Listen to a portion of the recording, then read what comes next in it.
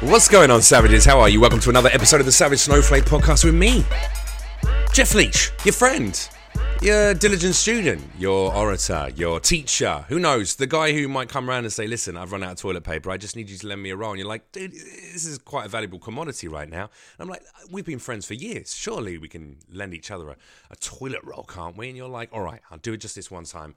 And then we swap email addresses. We Skype together. We become friends. Eventually, our children marry each other. We become in-laws together. And the rest is beautiful history. How are you, one and all? How are you surviving this quarantine? I hope you're doing all right. I'm not going stir crazy. I got out into the sunshine today. The California sunshine. Soaked up a little bit of that vitamin D. If you have an opportunity to do that safely, please do it. But make sure you wear masks. Make sure you wear gloves. Make sure you stay the hell away from people. At least 6 foot, if not 16 feet. That's the new one. 60. If you're as tall as me, stay 100 feet away from everyone. Go running in the mountains and then come home and lock yourself up immediately. I hope your loved ones are safe. I hope your family is safe.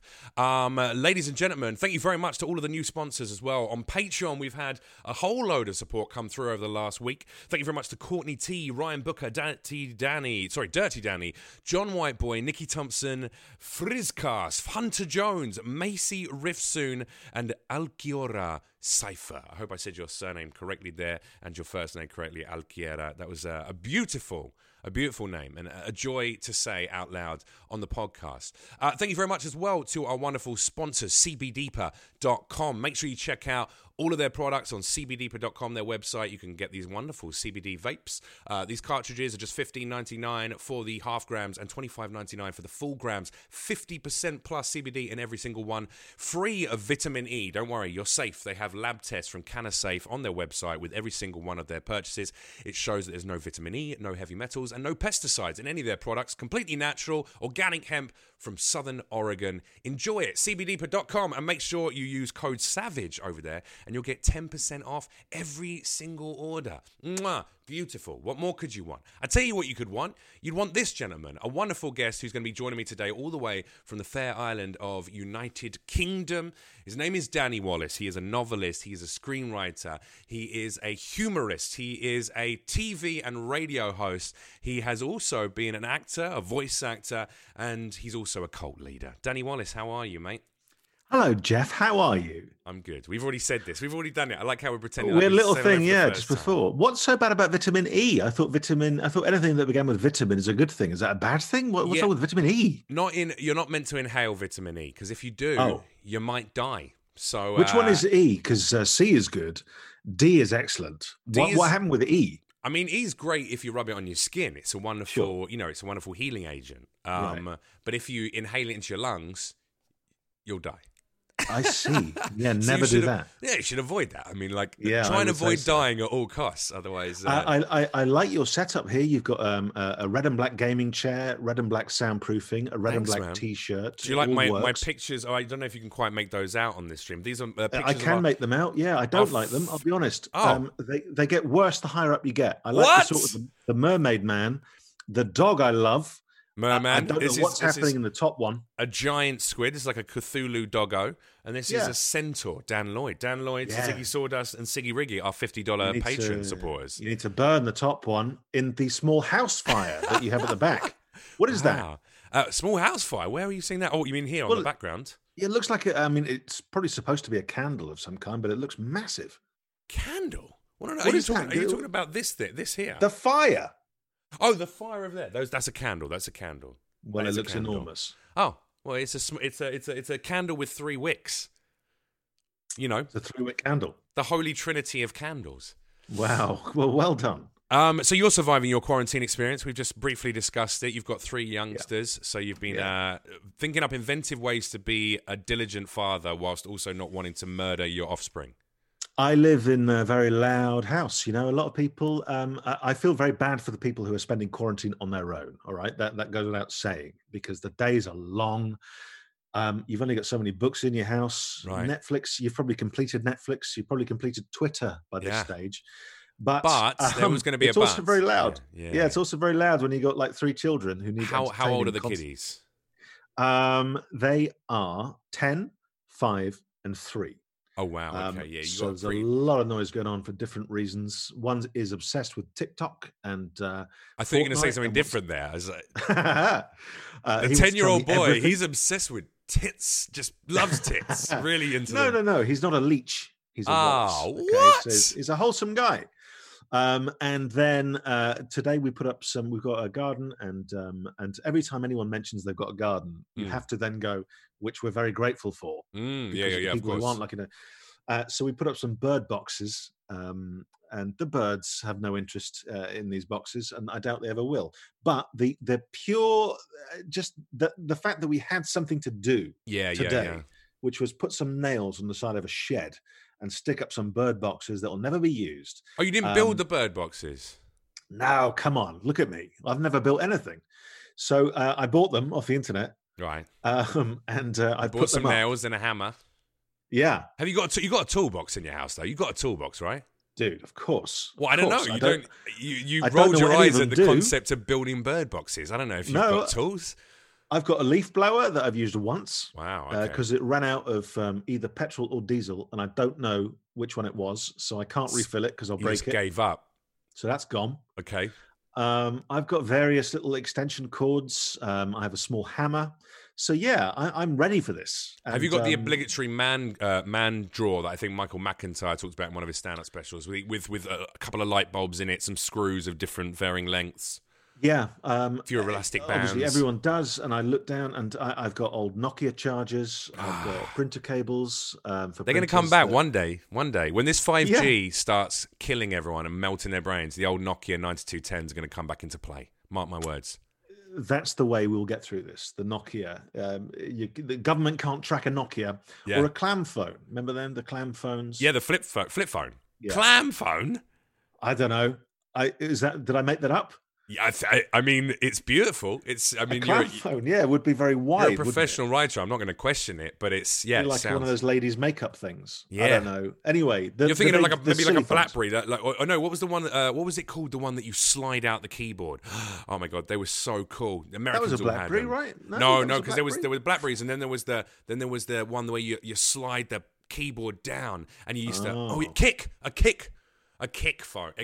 No one knows what you're talking about. Everyone in America does. Everyone in America does right now. No, they don't. A Palm Pilot. Did you have one of them? Never had a Palm Pilot. You're 7 years older than me, so I think you maybe had the technology that was cool back then. You had that shit, and I couldn't. I've got the tools to survive. You had a pager. Did you have a pager? You had a pager once. I had 2 pagers. There you go. I never had a pager. I worked for at one point. I worked for a magazine.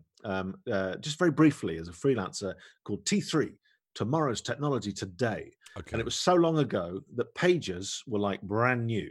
And I was asked to review 7 pages. And they sent me all these pages. And the thing is about reviewing a pager is they all do exactly the same thing.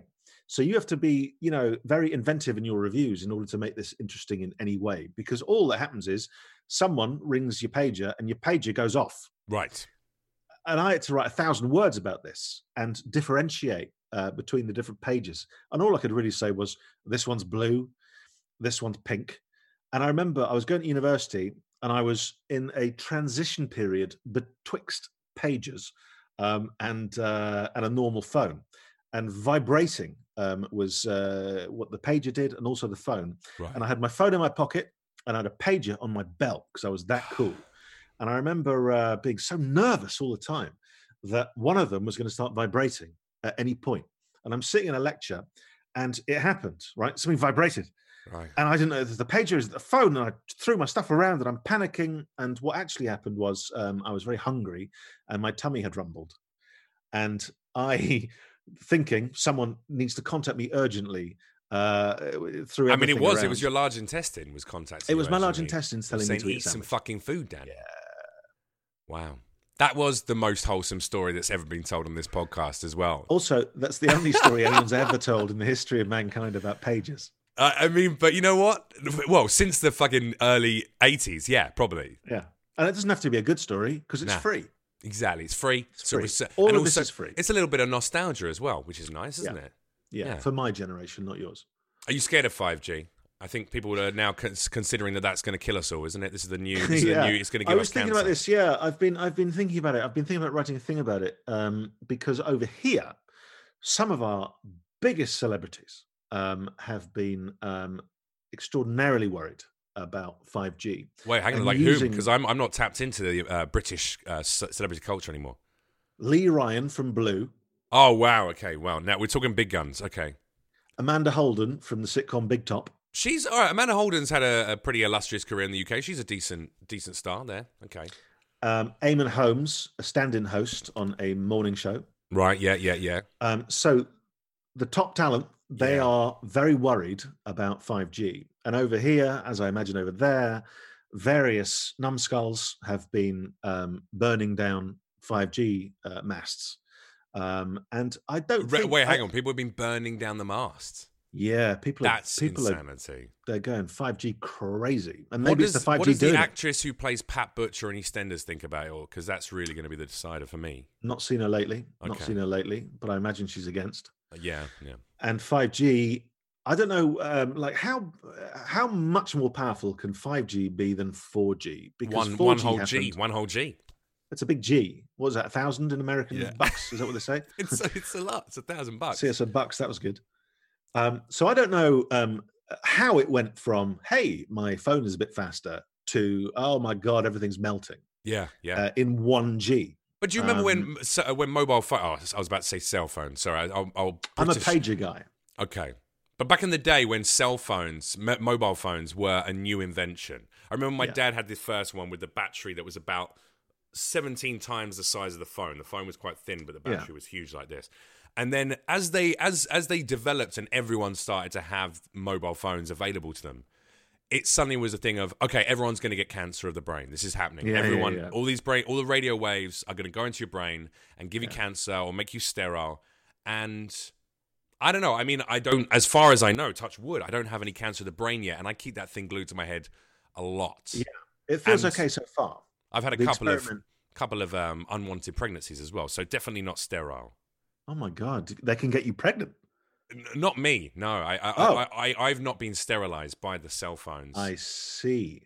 As far as I know so far, I don't know. I thought, yeah, exactly. I thought, perhaps you'd had a couple of children off them. It's 2020. It's 2020. I mean, I almost had a couple of children because of cell phones. I guess that's what Tinder was on the cell phone. Am I right? I don't know. I just said that because that's not my generation. Okay, but in terms of the phones, I've had the same phone number since 1994 or 5. There was a kid at my school who got a mobile phone. He was the first guy I'd ever met who had a mobile phone. Everyone loved that guy. He was so cool. No. Everyone went, why have you got a mobile phone? None of us have got one. Do you remember his name? Do you remember his first name? Shane Kiley, of course. It was who? Sorry, Shane. Shane Kiley, who used to go to my school. Yeah. He's the PE teacher now. Yeah, boy, about this big. That's it. 2 eyes. You got it. Arms. He had arms. And a mouth. That's the one. And he used the mouth for his mobile phone, but none of us had a mobile phone, and we were his entire social group. So we weren't entirely sure who he was calling. And also in those days, to make a single mobile phone call, I think you had to sell all your gold for one call. Yeah, so that was the deal. Yeah, we didn't understand. Anyway, then one day I went to London, and I went to this it was called the Future Entertainment Show. So wait, where were you from? You was from up north, somewhere in the Midlands, weren't you? Yeah, sort of. Yeah, I started in Scotland. Oh wow, Dundee. Actually, I did read that. Dundee. Sorry, I did do my research. I did do a little bit of research. I was on the East Coast, and then I moved down to the Midlands, and then Berlin for a bit. And then you took the big jump down to becoming a soft Southerner. Exactly. Okay, so you came down to London. Sorry, I interrupted the story. No, but I went to this E3 style entertainment show. Okay. It was just when Red Bull came out, right? And we didn't know what Red Bull was. Mm-hmm. And we were on a stage doing a thing about video games, and all these children were in front of us. And someone from Red Bull came over and went, "Can we give you lots of Red Bull? Because we've got lots of Red Bull, and we haven't been able to get rid of this Red Bull." And we didn't know what Red Bull was. And we were like, "Sure, we'll give it to the children." So we gave it. And we couldn't understand why. Less than 10 minutes later, it was like a prison riot. Yeah. And there were children crawling all over the stage. There was people trying to nick our jackets. Yeah. And I was particularly worried because one of them had his hands on my brand new mobile phone, Right. which I'd only bought because I had no... What, a kid just swiped your phone? Tried to. And I was like, no. Only later did we realize it was the Red Bull, the devil's work. Well, hang on. No, he sounds like a fucking thief. That's not Red Bull. Like, Red Bull gives you wings. It doesn't give you a desire to take other people's personal belongings. No, it doesn't. No, but it could have given them a prison tattoo if I'd had anything to do with it. Exactly. But there's these women who were employed to say hello to you and go, hello, this is a mobile phone. Would you like one? And they were all like models. And I see. So and, you got a freebie because you're a celebrity. No, I was like 17 or something. Oh. And I'd never spoken to a girl that looked like that. And and she seemed to really like me because that's what you think when someone's trying to give. And I was going, okay. And she went, would you like a mobile phone? And I thought of Shane Kiley, and I thought there is no point in me having one of these. But to buy myself a couple of extra minutes of talking to her, I went, yes, maybe. And so I did it. I signed up for something that was called Cellnet. Now it's called O2. And I have kept the same number since that day. The intervening 27 years or something. I'm impressed by that because she's never called me once. Yeah, but she's thought about it many times. As she's watched your rise to success and the various stages of your career, she's kicked herself. She's picked up that phone more times than you. She tried paging you, to be fair, Danny, and you never... You didn't feel the vibration, and that was... No, I got nervous. I got nervous and thought I was hungry. But it worked out great because you married your lovely wife and you had 3 beautiful children, and now, and who... Yeah, but I'm still waiting. You're still waiting for that phone call? Because you don't know. Just for her to apologise. Yeah, what a story it would be. Yeah, just phone up and say, I'm really sorry. You go, hello? She just says, sorry, and then just hangs up. That would be magical. I had the same phone number exactly like you since the first phone that I owned, which would have been a Nokia 9210 or whatnot. And I just recently, I kept it for the last 4.5 years since I've been in America. And recently I just realized I'm paying whatever it is, 30 quid a month to have a phone in England that I never really use, except for maybe 1 or 2 weeks of the year when I might be back in Europe. So I just cancelled it and deleted the phone number and cancelled it and broke up the SIM cards. And it was like burying a child. Yeah, it can be with those Nokias. It can be. Well, not the phone. No, I wasn't using the same Nokia 9210, right? I just meant like giving up that number because it really is a part of identity. Like, how hard is it to, I've got a new, even when you move house and you have to learn a new home address and you can very quickly remove that information. But phone numbers, your first mobile number, it's like a first girlfriend. But no one's going, do you know Jeff Leach? And they go, oh, when you say Jeff Leach, do you mean 0793855? It's not. Don't say it all on. It shouldn't be that much of your personality. No, you're right. It's not my personality, but it's a new number. It's a very special thing, like the number that you have. And I'm interested that you haven't changed it over all those years because I certainly, when I started doing shows for BBC and actually had a modicum of success in the UK with some kind of a fan base. Yeah. Everyone comes out of the woodwork. As soon as you're on TV, people you haven't spoken to for 3 years are suddenly like, hey, what, Danny, mate? I saw your show the other day. That was pretty good. Yeah, how you been doing? You want to have a beer? And there are certain people when that happens where if you've popped up on something or you've done something within 10 minutes, that person who has not been in touch in forever will just go, hey, man, just thinking about you. Do you want a pint? Yeah, I got a lot of girls, when I was single, a lot of women would do that. That was it. Suddenly they all wanted to, hey, we should reconnect. And I'm like, no, we shouldn't. We should never reconnect. But there is something about that, though, that I knew that if I had continued to stay in the UK and continued to do lots of TV shows, there would have reached a point where I would have had to have changed my number because there would have just been too many people that I didn't want to have that number that owned it, Sure. And you've done a myriad of incredible things over the course of your career. I'm going to sort of list some of them off. Obviously, you and I originally met at an event. What was it? A Random Acts of Kindness event. What was the Join Me meetup? Join Me. A Join Me meetup. Yeah. So you Carmageddon. Carmageddon, thank you. You wrote a book called Join Me, which was based off the concept where you put an ad in a local paper. Yeah. Simply asking for people to join you. It just said join me and then had a phone number. Yes. Correct? It had an address to which they could send me a passport photo. And the idea was, would people join something without knowing who they were joining or what they were joining or why they were joining? And I didn't know either.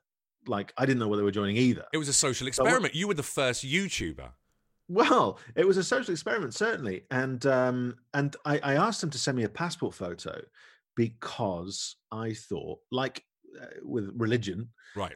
Would they put their faith in the unknown? Would they go out of their comfort zone and send me a photo of themselves to a random place and a random person with no idea what this person was going to do with this photo? In the end, what I largely did was put them up painstakingly in my hallway in my flat in East London, which very quickly became very normal to me just to have thousands of strangers staring at me. But I realized anytime I had a plum around, made me look like a serial killer. Oh, yeah, like a proper one.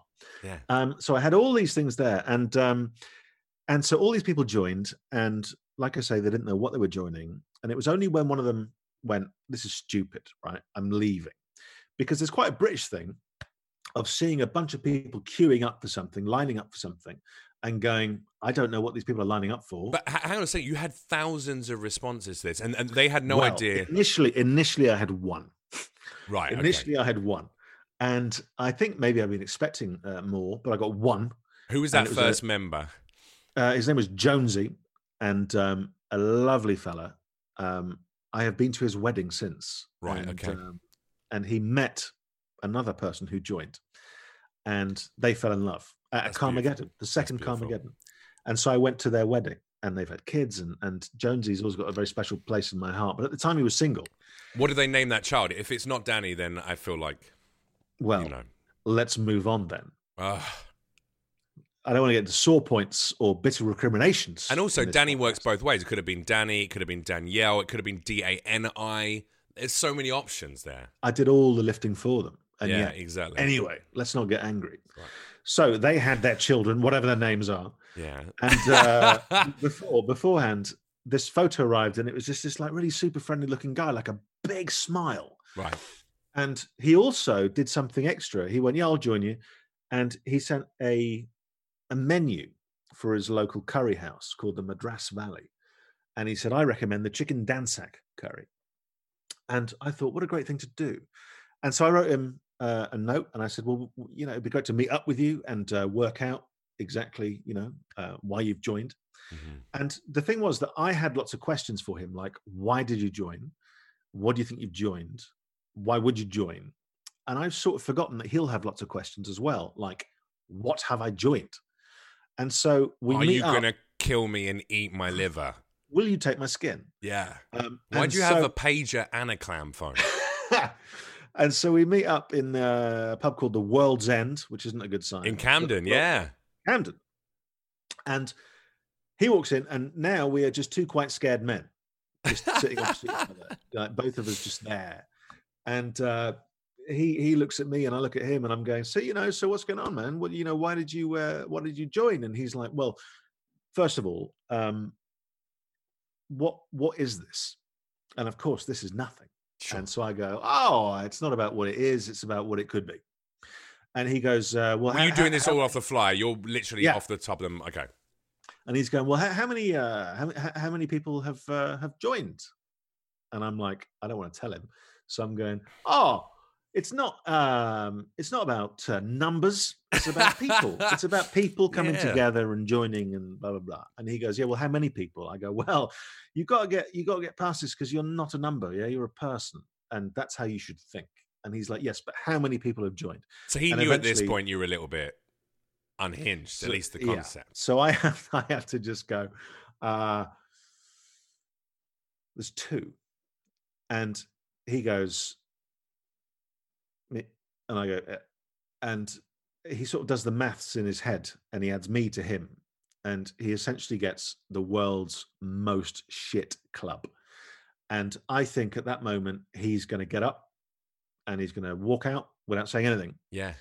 But Jonesy being Jonesy, he just took a sip of his pint and he looked me in the eye and he just went, "So do I get a badge or something?" And I was like, "Yes." That's the most British response ever. I love that. But he brought his mate, because my mate Ian was going, "Don't go meet with this Jonesy guy because he's clearly going to kill you." Who would answer an ad like that? And Jonesy's mate Dave was going, "Don't go meet with this man because he's clearly going to kill you." Yeah, yeah. And so obviously we're terrified, but he brought Dave with him, Cobbett, and Cobbett then joined us, and I convinced him. And so on the way back, we went to the Madras Valley and we bought a chicken dansak. But on the way, we stopped in Camden Tube Station, and Dave Cobbett took a passport photo and gave it to me, and he joined. So I doubled my cult in one night. And I met, importantly, two people I would never have met. We'd have walked past each other in the street a million times, possibly, who knows.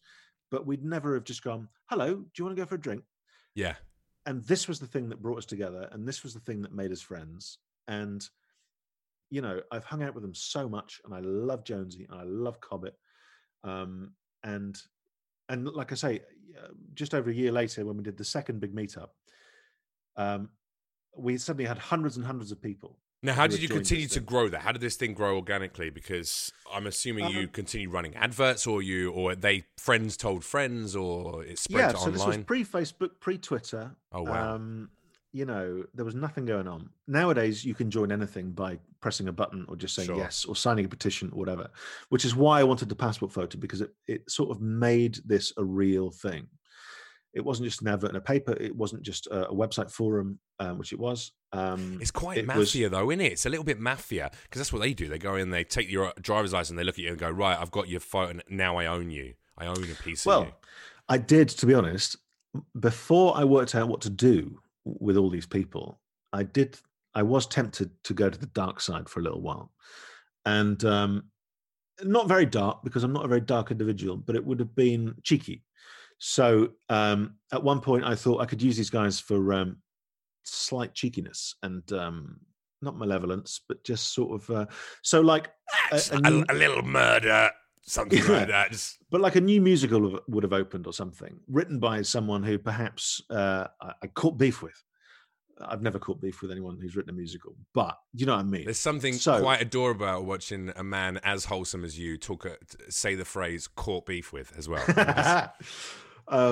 So we'd have gone to the musical, and I'd have bought every ticket, and then we'd all go in pretending we didn't know each other, and then just as the first fellow walks out to sing the first note, we'd all just stand up and piss off. And I thought that would be quite a fun thing to do. Absolutely, like weird little. You were a YouTube pranker before that was even a thing. But I didn't do it. Instead, I decided to use my powers for good. Okay. So I called them the Karma Army, and I said, from now on, what we're going to do is we are going to do good deeds on a Friday. Yeah, random acts of kindness. And we're going to call the Fridays Good Fridays. Mm-hmm. Because my thinking was, if everyone is sort of spread all over the place, it's very difficult for you to go and do something nice for someone if you feel exposed and sort of like on your own. But if you know you're part of a gang, mm-hmm. and that on this day, all these people are going to go and do something, and then they're going to tell you about it on a website or whatever, you feel part of something like a movement. Absolutely. So you're more likely to try and do it. And I said, it's non-religious. You can be religious, but it's non-religious. You don't get anything out of it other than you've done a nice thing. And you have to also be careful, because I find when I do like a random act of kindness, you're stepping into someone's world because it's necessary to do so, to interrupt that moment where they are thinking about something, they're doing something, they're on a mission, they're going shopping or whatever, and you have to pop into their world and immediately pop out. So you come in, it's a physical thing. You kind of go, "Hello," and then you take a step back, because then they know, oh, he's no threat, this isn't weird.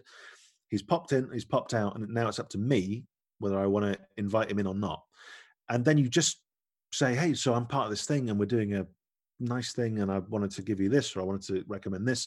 And then you go away very quickly so that they know you're not trying to sell them something, You're not trying to gain something.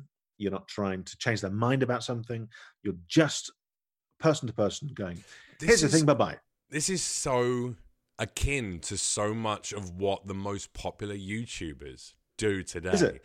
But the only difference is that they monetize their nice kind acts of kindness, and they, Mr. Beast would be the most obvious YouTuber. I mean, the guy has something like tens of millions of fans and raises huge amounts of revenue through his streams and through his broadcasts and his video content, and then uses a lot of that money to do great things. I think he's also a very shrewd investor as well. So he makes millions every year, and then he will literally go, and then he does dumb shit where he takes 3 of his YouTuber friends and they eat the most expensive foods on the planet. So they'll eat a pizza that costs so it's fun and whatever, it's fine as long as he's doing something. But as long as he's using some of it to do good, then... Exactly. He also plants 1 million trees. He's like that kind of guy, so he's a great guy. And then there's other ones who just go and give a pair of, Nike Air Jordans to a homeless guy and be like, hey man, there you go, bud, and there's $100 and there's some weed, and YouTube, check out my YouTube channel, blah, blah, blah, blah. And that's, that's sort of good. However, it's pretty selfish as well, because absolutely. Really, Self-serving, you're doing it to look great. Whereas yours is very much do it and then get out of there before. Get out there. You're not looking for anything in return. No. One of the nicest compliments I had was there's a guy called Rufus who joined very, very early on. And I think he would have described himself as quite cynical about it. And he was always looking for what I was doing. Was I selling T-shirts? Was I making money from it in some way? And I had lots and lots of advertising companies come to me, and I always said no, because the idea had to remain pure. And I would have been destroying a nice thing by then going, right, I'm going to take this thing and all your goodwill, and I'm going to go and do it. Would have been awful. I had once an advertising man ran up to me on the street, and this is how far removed some, not all, advertising people are. But he ran up and he came up to me and he went, "Are you Danny?" And I went, "Yes." He went, "Mate, I had such an annoying week last week." I went, "Why?" And he said, "I tried to, your Join Me thing." I went, "Yeah." He went, "I tried to, I was so close. I took it and I made it into like this advertising campaign. And we were so close to like sealing this deal. And at the last minute, they didn't do it." And it was like going, "Hey, I nicked your idea and tried to turn it evil. Yeah. Would you now buy me a drink and be my best friend?" And a person's a person. And I was like, dude, that's so annoying. Never mind. But when I walked away, I was like, good. Yeah. Good. You fucking scumbag. Yeah. Come up with your own idea to bastardize and use to sell whatever shitty products. Yeah, exactly. Exactly. People do want to twist things up like that. Amazing. Yeah. So you started a cult for good. Obviously, as I think I discovered your whole Join Me and Carmageddon movement, should we call it, or cult, whatever, cult of positivity, through the Mighty Boosh community. I don't know. There was some. There was a lot of crossover there. I was a fan of the Boosh, and then on a forum that I used to talk on, a lot of those members were also members of your Join Me thing, and that's how I found out about it and came down.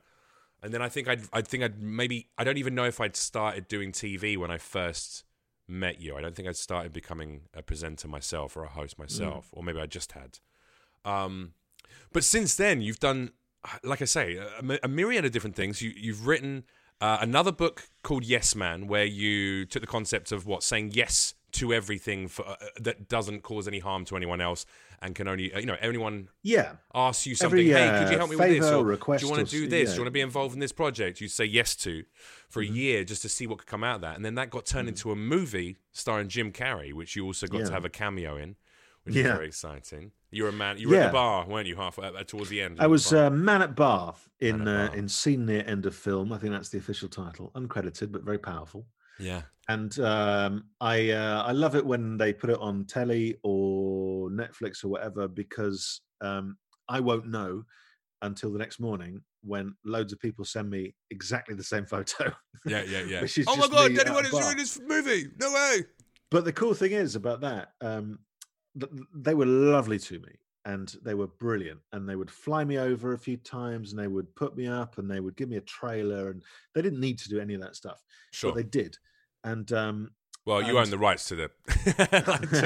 It was your IP, wasn't it? So yeah, and they popped me in, and in this scene, which is just right at the very end. Were you involved in any of the script writing, by the way, for the full movie as well? My philosophy is when it comes to selling the rights for my books and stuff is always let the pros do that job, because otherwise it won't get done. Like if it were like now, I could do it, but back then, I wouldn't have known what I was doing. Understood. I'd have written a script that would have been 7,000 pages long. Right. And so I was like, if this is going to get made, get people who can make it and do it. And Absolutely. The book will never change. I look at that like when I'm trying to sell TV shows right now. Obviously, there's a part of me as a performer, as an actor, that wants to play the lead role. But I also know I'd rather just get the show made. And if I have to be, that guy who's a supporting actor somewhere down the roster, that's better than not getting your show made. Totally. Kind of thing, yeah. But I'm an optimist, but I'm also a realist. There you go. Yeah. And I sort of know that, okay, that's the way to do it. Like, get them to do it, and then we can all crack on. So they were flying you out there. I wrote the book. Yeah, they fly me out. And so I'm in this little scene, and there are the actors doing their job, and we're all told we just have to mime. And so they'll put in the noise of a crowd afterwards. So I'm just there, and I'm opposite this girl who didn't speak much English, it turns out. And so I'm just, but I'm also mic'd up because they're filming some backstage stuff. So I have to sort of be entertaining for them while at the same time doing my own sort of weird thing. Sure. But she didn't know I was mic'd up. So I'm just like muttering all this stuff about, I think I was saying like, once when I was younger, my uncle fired me out of a cannon and I landed in a hamster. And she's sort of translating this in her head. And I could see that then she's kind of going, I think I might be with someone who's not well. Yeah. Because this man doesn't seem normal. And you said, hey, do you want to join my cult? Yeah. But also, I'm also doing it because there are lots and lots of people in the world who are deaf and who can perfectly lip read. Right. I always thought it'd be very funny if you looked in the background of a shot, and if you were a deaf person and you were incredibly adept at lip reading, you'd be looking at this guy going, "What's this guy's story?" Yeah. He once fired he got shot out of a cannon that hit a hamster. By his or grandfather, no less.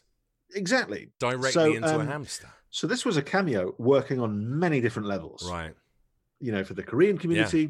What you're saying is really why you weren't even nominated for an Oscar for that performance as Best Supporting Actor. That's not for me to say.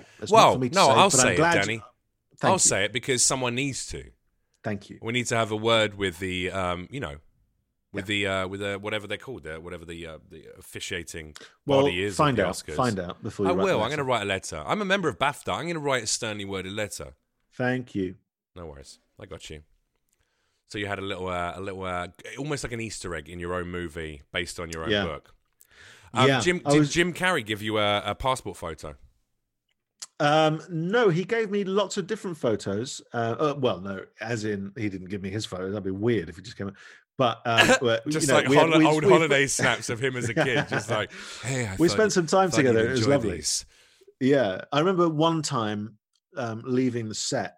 And I'd been hanging out with him, which was lovely. And then he got into his car with his massive Israeli security guard called Dotan. And Dotan packed him in the car. And then suddenly I'm just walking away again. And I've gone from hanging out with one of the biggest stars in the world to just walking away and just being a man. Yeah. And I walk past all these tourists, and all these tourists start looking and going, what? And Jim's car was just going just behind me very slowly. And just as he got here, the window came down and it was Jim Carrey. And to embarrass me in front of all these people, he just went, Danny, remember, anything you need, you just call me. And the window went up and everyone thought I was the best man in the world. Who are you? Can I get a photo with you? Can I get a photo with you? Who are you? Yeah. Until I was like 30 meters away and they all forgot. There you go. But no, it was an extraordinary experience. A lasting friendship with the man himself, or was the involvement you had with each other quite limited anyway? Of course not. It's one of those Sometimes things though you form connections on a film set with people that you might not necessarily have. I would easily, if he was in a restaurant, I'd go up and it'd be great. But sure. you don't want to be that guy either. You haven't had a Zoom chat with him since you've been in quarantine. No, but he's been asked about me by journalists since, and he said very nice things, for which I am eternally grateful. You know what would be nice to get from him would maybe be one of his wonderful pieces of political artworks. I've got something in this room. Let me get it, and I'll show it to you. Grab and it, see if you can see what it is. No worries. This is a great opportunity for me to say hello to all the people who are watching live. We are now doing the the Savage Snowflake podcast live on Tuesdays and Thursdays. So make sure you check it out at youtube.com/Jeff Leach TV. Okay, he's back. I didn't hear any of that. So that's all right. Just plug in the fact that we're doing these live these days. Look at that. What? Look at that. That is a Polaroid of Jim Carrey in he looks Dumb like a baby. and Dumber. In Dumb and Dumber. He looks like 19 years old. He looks so young. The most disturbing thing about this is he looks almost exactly like my son. Really? Yeah. So I'm worried. I don't know what happened on that set. Where was maybe your it's wife the at that what was it? time? What was that happened to you? Didn't you get pregnant by 5G? Was that what you said? Maybe 5G got me pregnant. Yeah. That's the new. That's what I'm going to be. That sounds like an Alex Jones piece. I think. You know, I hung out with Alex Jones for a few days for a documentary. Yeah, years ago, and he took a real shine to me, and that was lovely, and it really helped the documentary. Was it all fabricated? Was it a kind of Katie? I think the British equivalent might be like a Katie Hopkins. Is that her name, Katie Hopkins? Yeah, Katie Hopkins. Who just aggrandizes these horrendous concepts, these tinfoil hat or awful social commentary just to get some followers. He believed it all, but I think it was on the cusp of him. Did he really? Because he was on Joe Rogan smoking weed and chatting like, yeah, of course it's a bit of a character. Of course it's a bit of a character. Well, maybe, but the thing is that he took a real shine to me, which is great. If you are looking to bond with someone you're making a show with and talking to. However, it became very tiring because he's so loud. Right. When you've had 3 days of shouting, it comes to the last night where you're like, okay, so it's going to end now. And everyone goes, let's go for a meal. And you go, okay, it's not quite over. And we were going to... what is the name of that Chinese restaurant chain in America? Is it Mr. something? Wait, with a Panda Express? No, Panda Express. Mr. Okay, I think I understand. P.F. Chang. P.F. Chang, that's the one. Mr. Chang, I was thinking. P.F. Chang. Yeah, P.F. So Chang. we were on our way to P.F. Chang in Austin, and I was exhausted. Right. And I said to the director, I was like, listen, can I ride with you guys and the crew? And he went, yeah, get in. And then I heard Alex go, Danny, you're riding with me. And I was like, okay. And so I get in Alex's, whatever it was, truck, with the hillbilly flat thing truck, at the back. yeah. Make America Great Again sticker on the back of it. Yeah. And so we get in there and I'm like, all right. On the inside, yeah. I'm just like, all right, yeah, fine. Another 45 minutes, that's fine. And so I get in and he cracks open like the center panel bit between the seats and he brings out a can of lager and he starts drinking that. And I'm like, all right, now we're drink driving. That's fine. And and then he goes, you actually, Danny, you're actually taking a real risk driving with me. And I went, what, because of the beer? And he went, no. And he said, I was taking a risk driving with him because recently they had tried to kill him. And I said, who tried to kill you? And he looked at me as if I should know. I didn't know. I went, no, but who? And it was implicit in what he said then. It was the CIA. The CIA was trying to kill him. They're always going after Alex Jones. I mean, they probably have a whole branch dedicated to Alex Jones, don't they? They're incorrigible. Anyway, he said, yeah, they did that. And I was like, how? And I'm thinking sniper, or I'm thinking like tires or brakes, something like that, doing something like that, like an old 50s movie. Maybe poisoning his beers, his road beer. All great ideas. But no, they'd sent a tornado, like a rogue tornado, to knock his car over. And he said he woke up and his car was knocked over. Insane. And part of me was thinking, could be the beer. And the other part, you was thinking, surely that's the Jews, because Alex has said that the Jews control the weather, not It Not could have the been a gay CIA, frog. Yeah, or maybe It it could was have the been a gay gay frog. frogs. Yeah. I mean, it's If hard you because had there's enough so many gay frogs, there's they so could many definitely- entities to blame who are after him. Yeah. You know, the Yeah, Jewish totally. community, frogs, frogs. gay people, CIA. It's mainly the frogs. It's You mainly the got frogs. you got to watch them. You got to watch them. Amazing tornadoes. Well, I mean, goodness gracious me, what a wonderful situation to be in life where you're that important, and the truth you're spilling out into the internet has put you Yeah. that much under the spotlight that they decided to create weather. But also the CIA meeting, right? You got smart people, and they're Yeah. going, "What should we do? Should we use a gun?" And they're like, "No, too obvious." Too obvious. And they're like, It's "What too about much. the poison beer?" Nah, people will work it out. No, he checks. He has a pH testing thing in Yeah. his kit in his car. Yeah, you know, it's too much. Let's develop some kind of tornado control system. Call use the that Jews. once. Give the Jews a call immediately.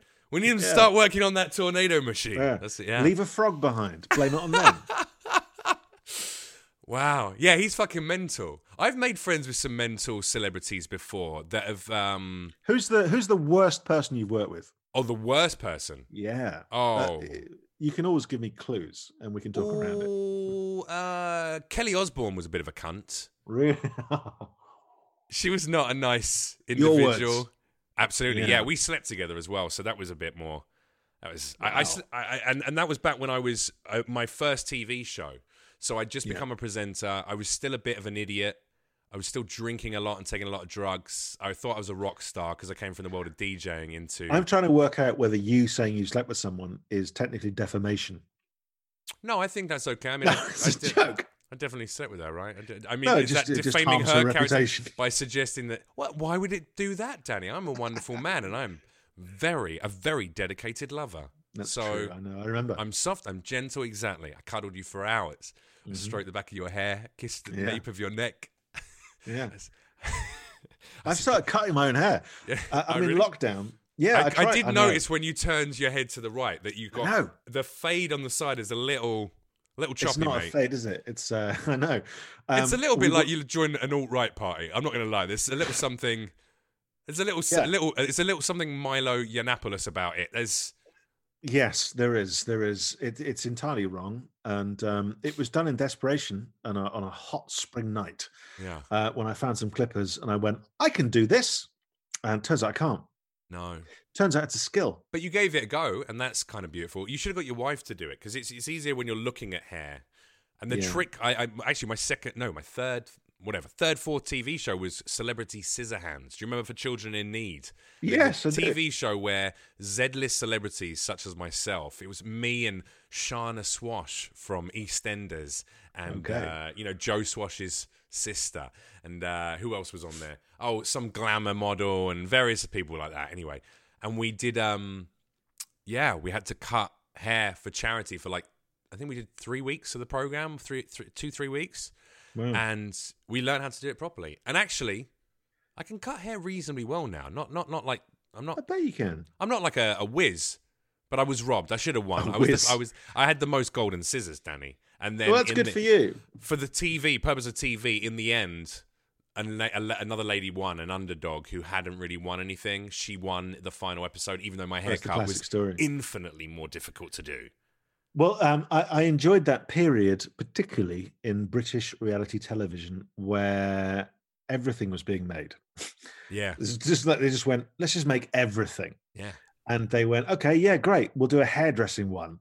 And then we'll do one about tree surgeons. Sure. And it got to the point where, what was his name? Was it George Lamb? George Something Lamb. like that. We had the same management back in the day. He's a bit of an arrogant prick as well. He presented a show called Britain's Youngest Butcher. Yes. And I'm amazed it didn't sell to America. Because Was that the nail in the with, coffin of his career? Or does he still work? well, I don't really know I what he just think does. you know now, you does could do it with every single job. Yeah. Britain's youngest shoe clerk. Yes. Britain's young, and then you could do Keep Britain's talking. most I'm middle-aged interested. Okay. Are they? Britain's oldest tree surgeon. Okay. Do you know what I mean? Just Yeah. keep it going. Yeah. There's thousands of shows, Yeah. Britain's and you could be on every single one. Britain's fattest eating disorder therapist. I mean, just the Yeah. possibilities are endless.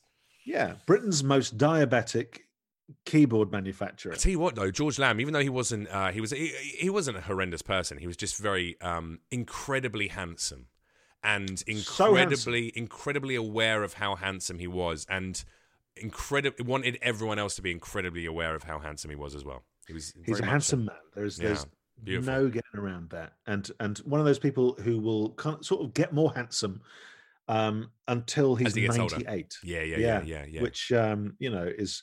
Do you see today they had this over here in Britain? They had there was a 99-year-old man, a soldier called Tommy, which is great because of course he was called Tommy. Of course he was called Tommy. A soldier who's in his 90s, got to be called Tommy, isn't he? And he said, "I'm going to walk around my garden 99 times, and I want to raise £1,000." Okay. And when I went to bed last night, he'd raised £6 million. Wow. And when I woke up this morning, he was raised dead. 12. Oh, sorry. Okay, I thought he'd raised £12 million. Okay. And well, the good-spirited people of Britain had raised that money. He just wanted to have a little walk.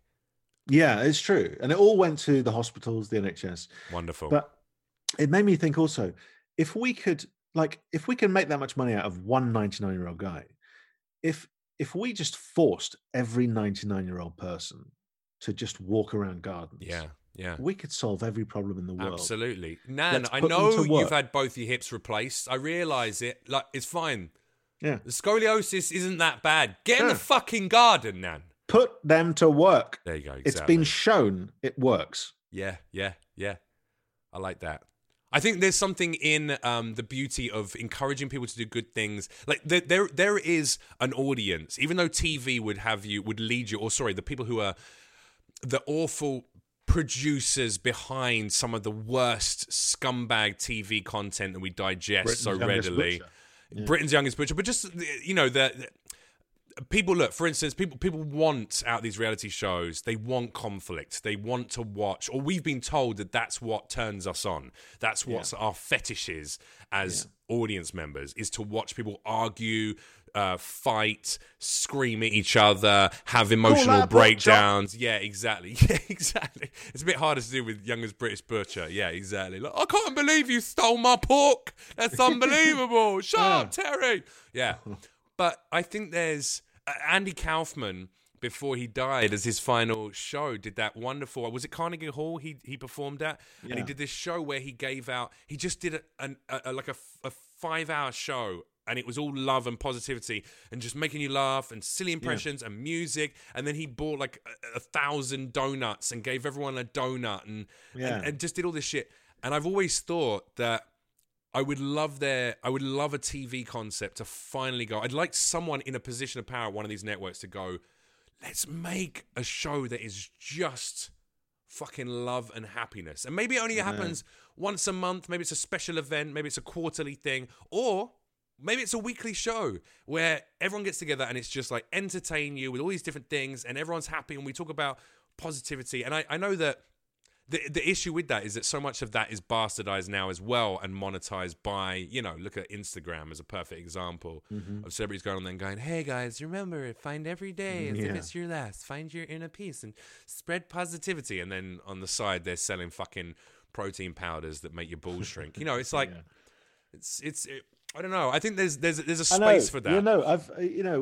We've got close in the past with doing something like that. The human condition is not centered around negativity, I don't think.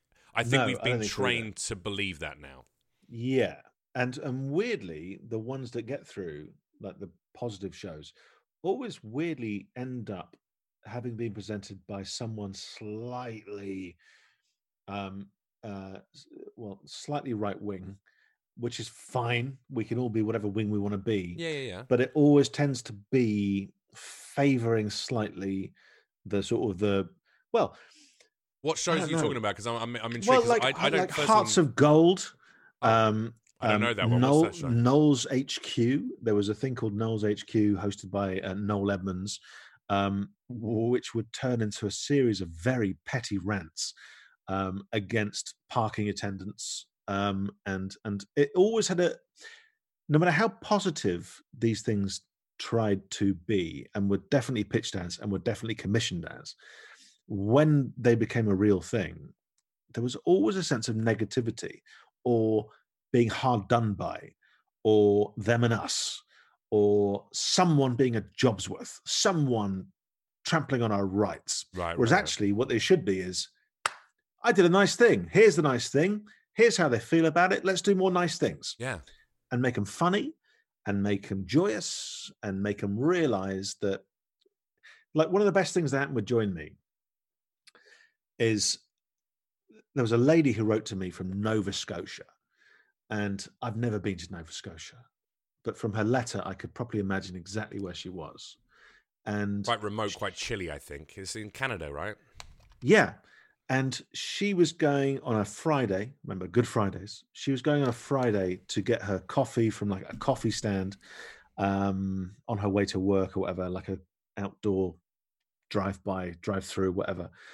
And she looked down in the passenger seat and she saw a copy of Join Me that she'd been reading. And she realized, like I was saying earlier, she was part of a gang. Even though she was a million miles away, right? She was part of something. I think I know where this is going, Danny. I think I know it's going. Do you? Mm-hmm. Well, she bought a coffee, and then she said, "Pay for the person behind." Yeah, there you go. Exactly. And the woman went, "Yeah, fine." So she did that. Forgot all about it. Monday, she's back there getting a coffee. Same woman, and she goes, "You know, on Friday, you bought that coffee for the car behind you." She said, "I think there was some confusion because that guy said he didn't know you." And she went, "Oh God, no! Sorry, embarrassing. I'm in this thing. It's called Join Me as a guy in London, and he does this thing. And so I just thought I would pay for the car behind me." And she went, "Cool. Well, the thing is that he then said, well, I'll pay for the one behind me." Mm-hmm. And then I had to explain it to that person, and she went, "Well, look, I'll pay for the car behind me." And then I had to explain to him. And she said, "What I'm saying to you, Sally, is next time you want to do something fucking nice, can you think about the amount of talking I'm going to have to do to customers? My throat is fucked today because of you and your random acts of kindness." Poor woman. And it happened 21 times in a row.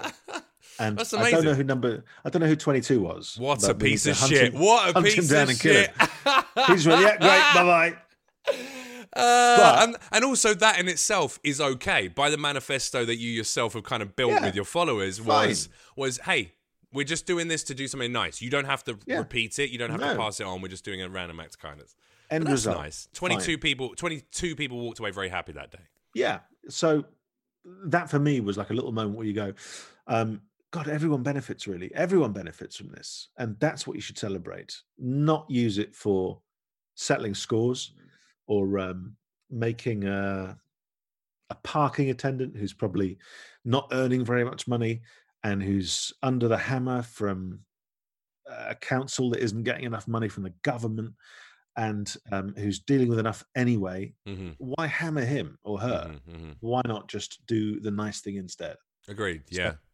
So that's what I always thought. Mate, I mean, it would just. I mean, do you ever listen to Adam Buxton's podcast? Are you a fan of Adam Buxton? I'm a fan of Adam. I haven't really listened much to his podcast. I think you should. I think you'd love it. It's incredibly. I mean, he's very much. I put him. Whilst you're different people, he's certainly in the same genre of positive and wholesome entertainment. He certainly he does that. So you'd enjoy the podcast and his episodes. I got an email from him a couple of years ago going, "Do you want to come around to my house to? We've got some fireworks." And it's like a 90-minute drive from my house. Okay. And we were going to our neighbours anyway that night. And I said, "Thank you so much. I can't. We're going to our neighbours." And he wrote back and went, "Fine, but they won't have fireworks." And I was like, okay, good. And obviously he was joking and it was nice. But the fact that we've always left that conversation now, that conversation never been continued. That's the last time you ever spoke to him. Yeah. But he doesn't know whether I understood it was a joke. And I never, so there must be part of him going, God, did I come across badly there? Yeah. So, yeah. Oh, okay, well, we'll add him on the list. One of the worst people, again, you've ever had to encounter. Adam Buxton. How fucking dare you? Worst. How dare you? What a scumbag. Making Danny feel bad for upholding his previously arranged scheduling with his neighbour. I think you'd enjoy his content anyway. Listen, I'd be remiss if goodness gracious, it's flown by the hour, and I want to talk for a little moment more, if that's okay. I won't keep you too long.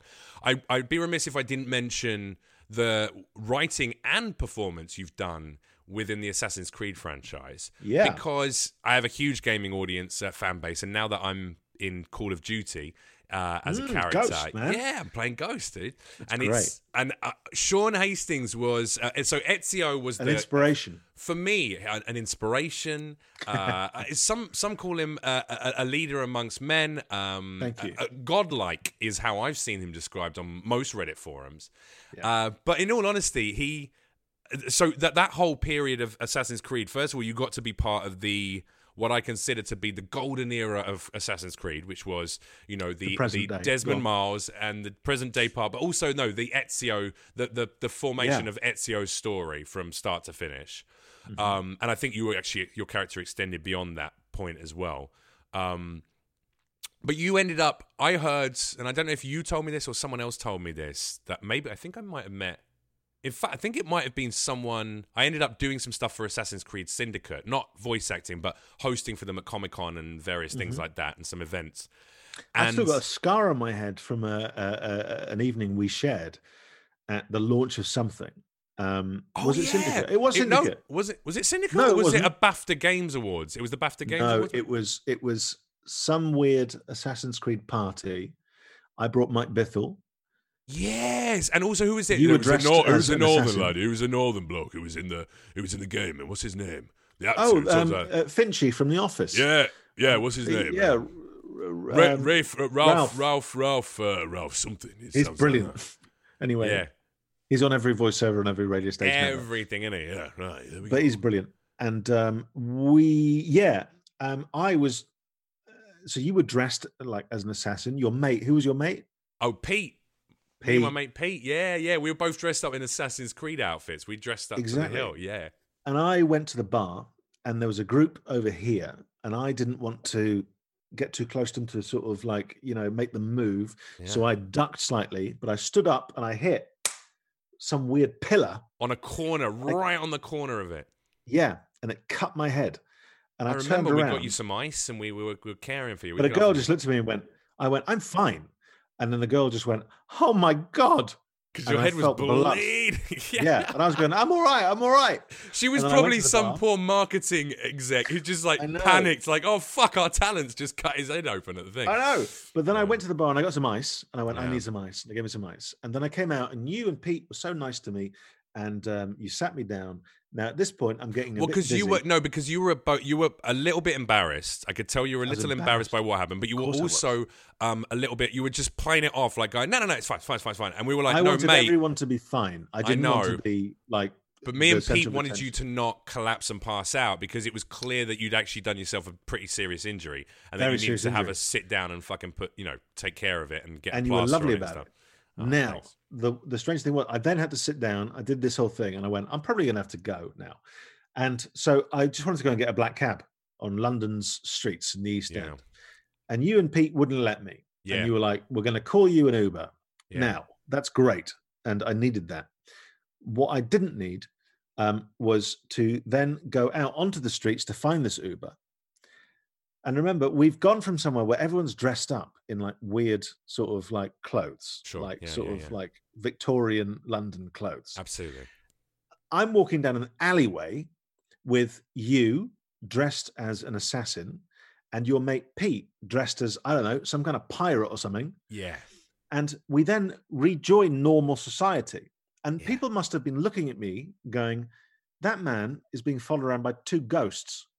And I'm there with concussion going, I guess I'm with ghosts now. Yeah. And then two men carrying swords put me in an Uber and sort of send me home. And there's like fog and there's just weirdness. And I get home and I collapse and I fall asleep. And I wake up thinking the whole thing was a dream. And yet it all happened. And it was all thanks to you and your lovely, weird friend, Pete. Yeah. Oh, well, I'm glad you remember us as lovely and weird. I think those are two. You saved me, yeah. It was good. Two adjectives I'll happily accept. Yeah, we did. That was. I've completely forgotten that. Well, the guy who actually invited me to that thing, who then got me to do some stuff, when I did all the hosting. He was who told me, I think, that when they originally hired you to play the character of Sean Hastings, you were just hired as an actor. And then you were so funny in the recordings and you were ad-libbing that they ended up apparently just saying, we should have Danny rewrite his lines. We should have Danny write his own character's lines and should be involved in the writing. That's what the story that I heard, that you were so entertaining to them. Oh, that's and nice. So, perfectly that. the character that they went, Danny, you should That's be. Nice to hear. That's nice to hear. I was approached at the I went to the BAFTAs, and I would go to those things because I've got a very good friend who, when I was a kid, we used to play video games together. Right. And that was our thing. And what games did you used to play? Shinobi on the Master System. We played that a lot. Yeah. Then he got a Mega Drive and blah, blah, blah. And his house still is like a museum of consoles. Wow. And so whenever I got invited to something like that, the joysticks or the BAFTAs or whatever, I would go if I could get a +1. And then I'd phone Mikey and go, get on the train from Loughborough, get your suit on. I'm going to take you to this place. That's nice. And then we'd have a big silly day out. That's my Pete. He's your Pete. Yeah, exactly. And, free beers, and he can meet some people, and we'll go out for a drink after. Yeah. And so we would do that a lot. And then we're at the BAFTAs, and he saw a Japanese developer that he'd wanted to talk to and ran off. So I'm alone. I'm vulnerable. Hideo Kojima, I think, was maybe at the... Could have been. Was being honoured at one of the BAFTA Game Awards a couple of years before, yeah. Yeah, it could have been. So I'm just on my own, and then a fellow from Ubisoft comes up, a lovely guy, Manab, and goes, hey, listen, I like your stuff. And was this Carsten Myhill? Was it Carsten Myhill or not? It was Manab Roy. Okay. And Phil Smith. And they came up to me, and they were lovely and said, we like your stuff, and there's a game we're working on. We can't tell you what it is, but there's a part in it. And they said, and I've said this a lot, so I apologize if you've heard this, Jeff, but they said, there's a part in it could have been written for you. And so obviously I'm thinking Hero. Yeah. And when I get to the Soho audition room or whatever, mm-hmm. they give me a bit of paper with the character breakdown, and it doesn't say Hero at all. Hero's not mentioned. It says nerdy, sarcastic, lonely man. And I'm like, and you're like, how fucking dare you? I'm not lonely. So that's me. So anyway, I did it, and apparently Sean was supposed to be a bit of a dandy, long sort of cigarette holder, kind of like a bit foppish. Was he a little au fait, a little Oh yeah. And then I mucked about a bit, and they ended up taking loads of pictures from different angles, and went yeah. And I think that Sean Hastings, when people cosplay Sean Hastings, it's very often a grey jumper and a white shirt. And I think that might be just because on the day I turned up to have the photos taken, I happened to be wearing a grey jumper and a white shirt. And it's brilliant. I love it. I get a kick out of it. I was in Venice not long ago. I took my kid. I was offered a chance to go on the Orient Express. Right. So obviously, yes.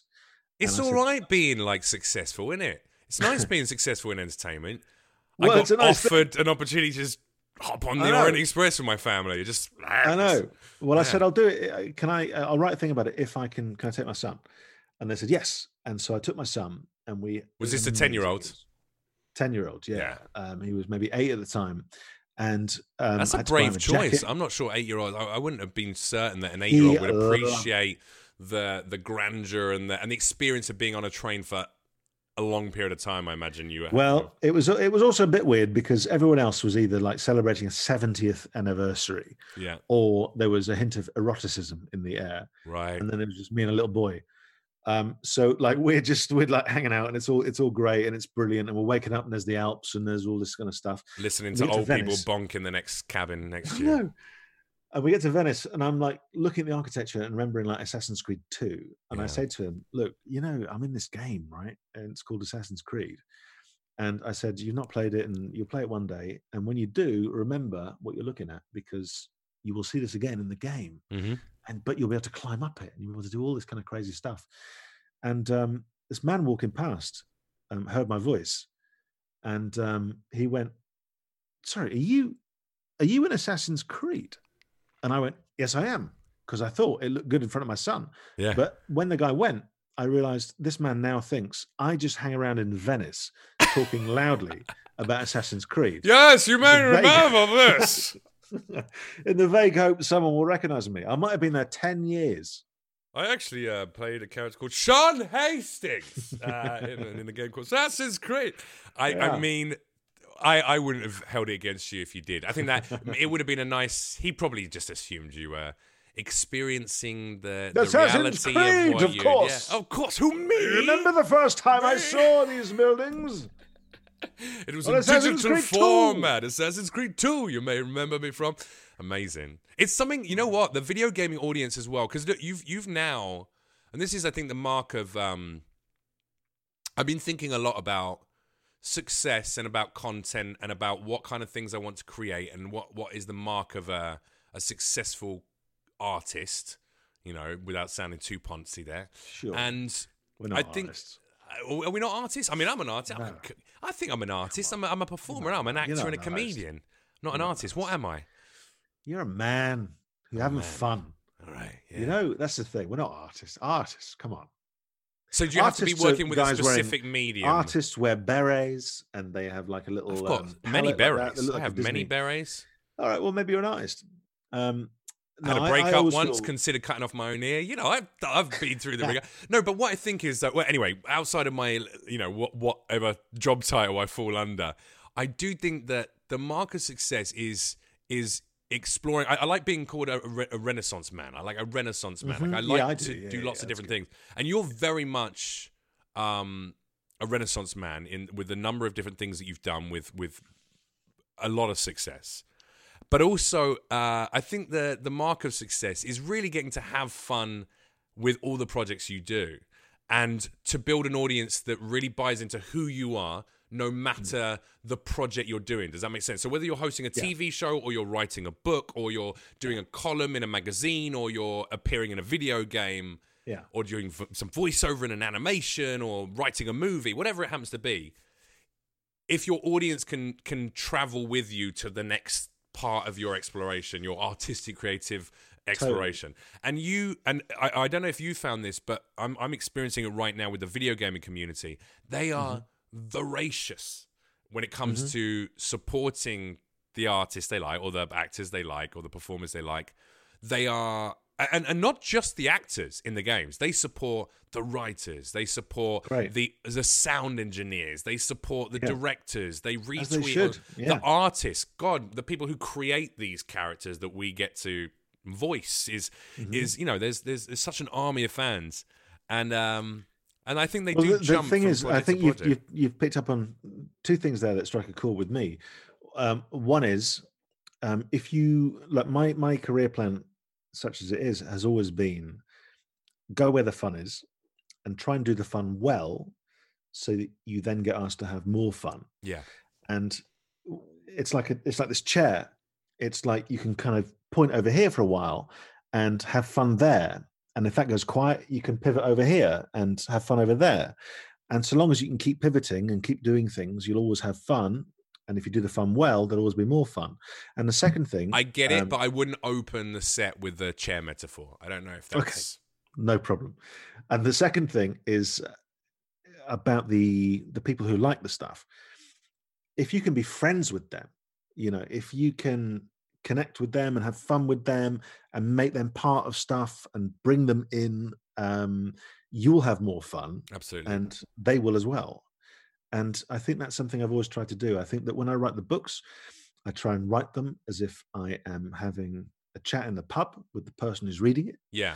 So it feels well, personal. Your column, do you still do that, Danny Wallace is a Man? Do you still do that? I did it for nearly 12 years, and then the magazine, sadly, thanks to Brexit, I think, and rising paper costs and import stuff, didn't do as well as it was doing. That's incredibly sad to hear. That was one of the only things I used to, in terms, especially as a, like, you know, a great mag. Those daily mags and newspapers. The only thing I really enjoyed that because all of those, but I'm assuming you've taken all those pieces, like you own the pieces of writing and you maybe turn them into a book of some sort or something of that nature. Yeah, I do a radio show at the minute. So what I do is anything, because I would have to notice stuff all the time for writing this column. It would be about my daily life. And so I was always having to notice stuff. And it was quite nice for a while, not having to notice things. Right, I understand. Not having to kind of go, do you know what? I can turn it into something just to let things happen. But you were a master of doing that. Every one of those articles, the reason why it was so fun to read is, as you say, it very much felt like you were telling me a funny story in the pub. You're going, oh, you're never going to guess what happened the other night. And like, this is boom, boom, boom, boom, boom. And it's always got a good punch. You're very much, you structure your writing, at least in the short format, very much as a stand-up comedian does. Yeah. But yet you've never, as far as I know, you're not a stand-up. Have you ever? I'm not a stand-up. You've not done. Have you ever done?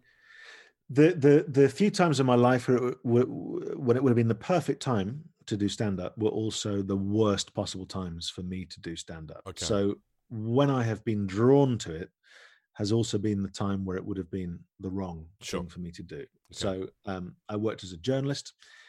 That would have been the wrong time for me to then become a stand-up because I would have been criticized a lot and it would have been an awful experience, particularly back then. I think now you'd sort of be better. It's much more supportive community than it was.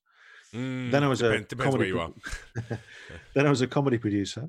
And after that would have been the perfect time. And yet the worst possible time because also, you've just been a producer.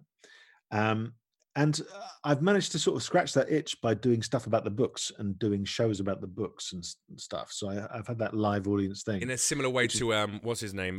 Oh, goodness.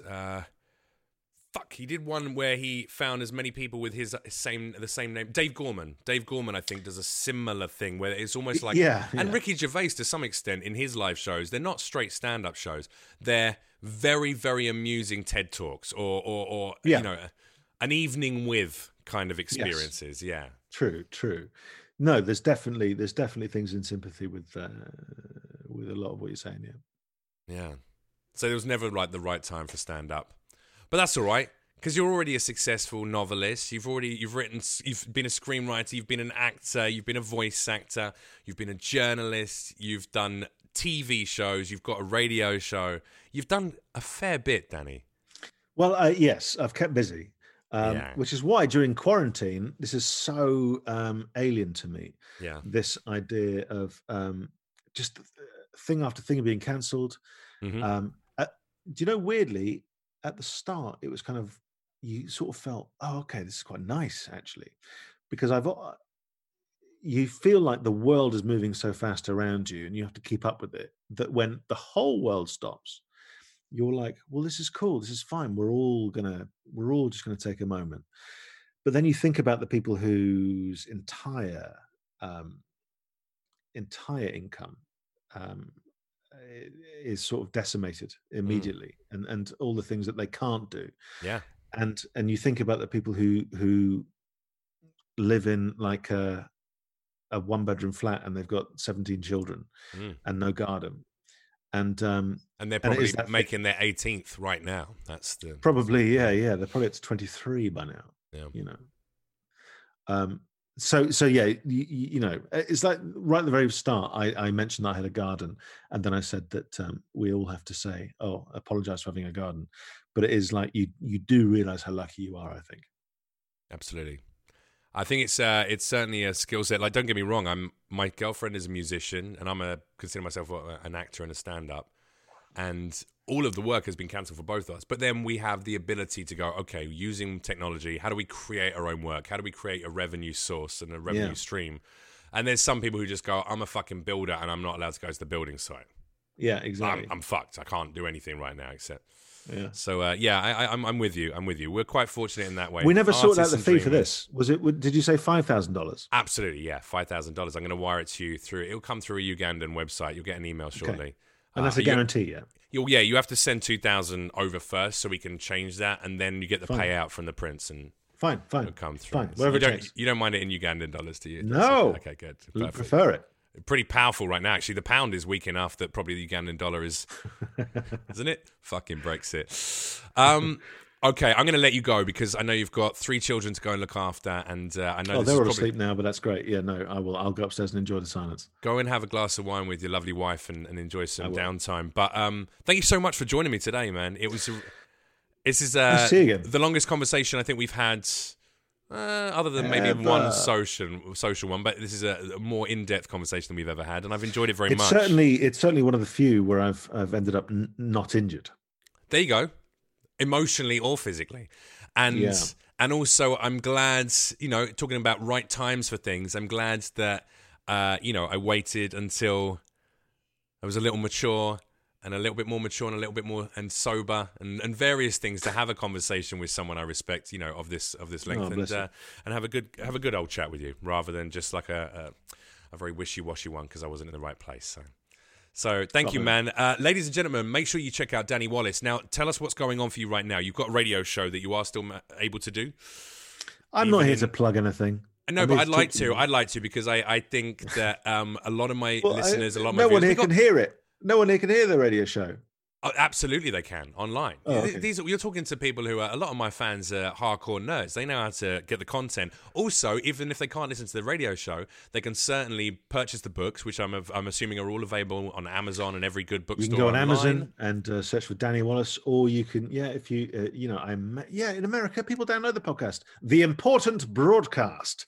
That's what it's called, Danny Wallace's Important Broadcast. Okay. So you can hear my important thoughts. I'm gonna put links into the description below as well for that as well. And then also if you want to check out some of the books, what books would you like to push them in the direction of? Yes Man, Join Me. I am not a pushy man. Search my name, see what you fancy. I'm a fan and I'm looking for a few Danny Wallace books. Give me a couple of. Search my name, see what you like. You're too modest. All right, check him out, Danny Wallace, and also just give me your social media tags. Let's do that at least. At Danny Wallace. There you go. On Twitter. Yeah, it's fine. Yeah, so easy. These two, the sort of is that it looks like the Edge being a mermaid that can stay. Tentacle Dog definitely.